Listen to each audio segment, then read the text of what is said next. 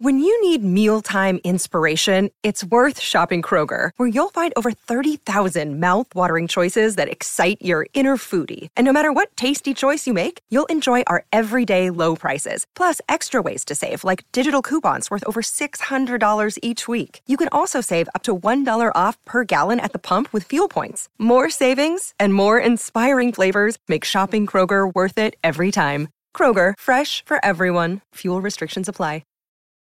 Your brain needs support, and new Ollie Brainy Chews are a delightful way to take care of your cognitive health. Made with scientifically backed ingredients like Thai ginger, L-theanine, and caffeine, Brainy Chews support healthy brain function and help you find your focus, stay chill, or get energized. Be kind to your mind and get these nootropic chews at ollie.com. That's OLLY.com. These statements have not been evaluated by the Food and Drug Administration. This product is not intended to diagnose, treat, cure, or prevent any disease.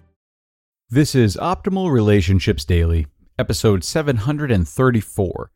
3 Better Ways to Share the Housework, and Breakfast, Dinner, Bedtime, Mastering the Mindful Transition, both by Julie Morgenstern of juliemorgenstern.com.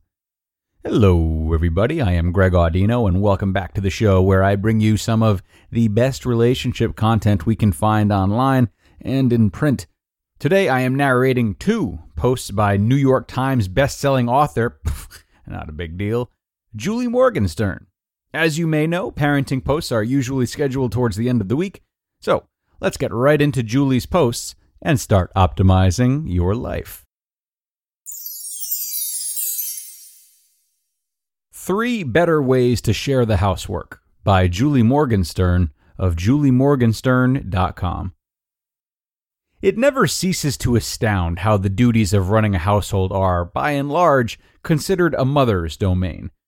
Now often referred to as emotional labor, this burden is getting a lot more attention these days.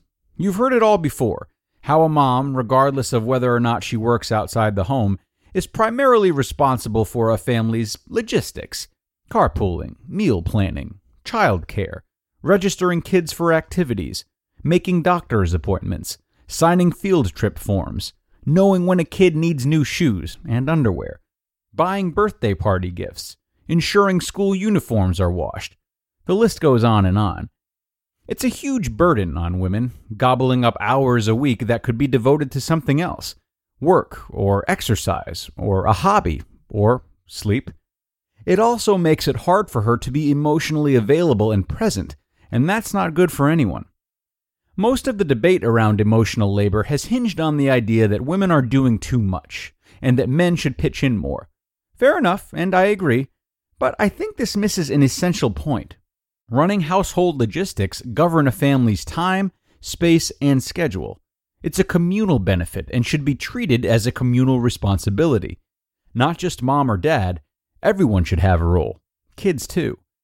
For all the griping we do about the tedium of all these little decisions, running a house is a highly complex task. Keeping one person organized is hard enough. Add the complexity of 3 or 4 or 5 other people to the mix for whom you must coordinate schedules and preferences, not to mention personalities, and it's a gigantic task that no one should be expected to do on her own. This stuff isn't mundane either. An organized or disorganized home life can fuel or inhibit each family member's ability to achieve their goals. If you're the person currently in charge at home, you know all this. But how do you get everyone else on board? Here are a few ideas to shift people's mindset and the overall balance. First, start with the dinner dishes. Seriously, commit to doing the dishes with your spouse or partner every night. Single parents, enlist your kids. Sharing this one simple daily chore is a gateway to sharing the burden of more complex responsibilities. You'll be spending dedicated time together every day, bonding over a shared meal and shared responsibility to clean up. Second, give everyone a job. A responsibility that is theirs and theirs alone. Even your preschooler can take on an age-appropriate task. Be clear on the what, the how, as in this is what good looks like, and the when, as in this is when said task will be completed. Everyone enters into the agreement with the same ground rules and expectations. There is no nagging, no reminding. The family member who commits to the job does it, and moms and dads trust it will be done. Third, hold people accountable. This is where so many parents, and mothers in particular, get off track. Their tweens fail to clear the breakfast table, so they clear it themselves. Someone oversleeps and skips taking out the garbage, so they lug the trash cans to the curb themselves. No, the agreements are null and void if that happens. If someone skips out or fails to call in a favor in advance of the deadline, it doesn't get done, and the whole family suffers the consequences. Forgot to take out the garbage? Bummer, but the garbage will just smell terrible. We have to stop seeing the enormous effort required to keep a family organized as a zero-sum game, where one family member does all the work and everyone else reaps the rewards. This is about so much more than doing the dishes. It's about families taking care of each other by honoring your shared space, time, and goals. Breakfast, Dinner, Bedtime, Mastering the Mindful Transition by Julie Morgenstern of juliemorgenstern.com. Ever lose your temper with your kids within the first 5 or 10 minutes of walking in the door? I hear this from clients all the time. I've had a long day and just need a little space before I can handle the onslaught. Switching gears between work and home, fast-paced adult world, and a kid's dawdling pace is one of the biggest challenges parents face. It's hard to bounce between the office and the living room, managing adult responsibilities and refereeing sibling disagreements, trying to maintain an adult relationship with your spouse while addressing your child's needs. Trouble happens when you fail to fully transition from one task to the next. Your body is in motion, but your mind is lagging behind. If you constantly say things like, "I'll be done in a minute," or "I just need to send this one email," you're not giving the people in front of you your full attention. And they can tell. It's inviting a conflict. The solution is to be more mindful about preparing for each transition. Before you walk in the door, ask yourself, what is my intention? Is it to be present for your kids and partner? To make your family laugh? To help everyone prepare for the day ahead? What is it for you? Here are a few other ideas to make transitions more mindful. Number 1, avoid just one more thing syndrome. It's tempting to jam in one more thing before you can run out the door, but that makes departures, which can already be stressful, even more of a mad dash. Replace the impulse with a transition ritual, which may be as simple as counting to 10 or taking 4 deep breaths. Transitions are easier for everyone when you allow time for them to happen. Number 2, make a roadmap for the evening. The evening hustle, from the minute adults and kids arrive home all the way through bedtime, includes many of the most stressful transitions of the day. Lots has to happen for families in those early evening hours.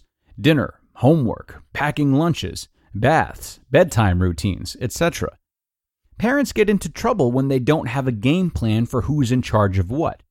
Try a 5-minute call towards the end of the day, before everyone gets home, when moms and dads decide who will lead what task. Cooking dinner, cleaning up, reading books, etc. If you project certainty about how the evening should flow, your kids are more likely to follow. Number 3, be realistic about how long a transition takes. Most people underestimate how long transitions really take. Identify the transitions that cause you the biggest headaches. Getting out the door is a common one. And then deconstruct how long it actually takes by using a stopwatch. You may think 40 minutes, but if it's 47 minutes, that's the difference between being on time and being late. Once you know the true length of the transition time, identify any mechanics that can reasonably be done in advance, e.g., prepping the coffee pot, making lunches, etc. Removing logistics from the list of things you have to think about will make it easier to focus on the mental part of switching gears. You just listened to the posts titled 3 Better Ways to Share the Housework and Breakfast, Dinner, Bedtime, Mastering the Mindful Transition, both by Julie Morgenstern of juliemorgenstern.com. Hey, it's Kaylee Cuoco for Priceline. Ready to go to your happy place for a happy price? Well, why didn't you say so? Just download the Priceline app right now and save up to 60% on hotels. So whether it's Cousin Kevin's Kazoo Concert in Kansas City, go Kevin, or Becky's Bachelorette Bash in Bermuda, you never have to miss a trip ever again. So download the Priceline app today. Your savings are waiting. Go to your happy place for a happy price. Go to your happy price, Priceline. Look, Bumble knows you're exhausted by dating. All the, must not take yourself too seriously, and 6'1" since that matters, and what do I even say other than, hey? Well, that's why they're introducing an all-new Bumble, with exciting features to make compatibility easier, starting the chat better, and dating safer. They've changed, so you don't have to. Download the new Bumble now. And thank you so much to Julie for not one, but two inspiring posts today. Of course, the common ground today is simply adding efficiency to parenting, which really can't be stressed enough. As Julie illustrated in her first article in particular, sometimes we feel like we don't have time to sit down and schedule our family tasks, and delegate and calculate transitions. It can often feel like the last thing we want to do after work or have time to do. But when we reframe this to think about the long-term benefits, both for the immediate family now and for the lessons the kids are learning that will invariably help them become better contributing members of society in the future, well, then the return on investment is extremely high. Friends, thank you for joining me today. That brings us to the end, and I hope you enjoyed yourselves as much as I did. I will see you again tomorrow with the final post of the week, where your optimal life awaits.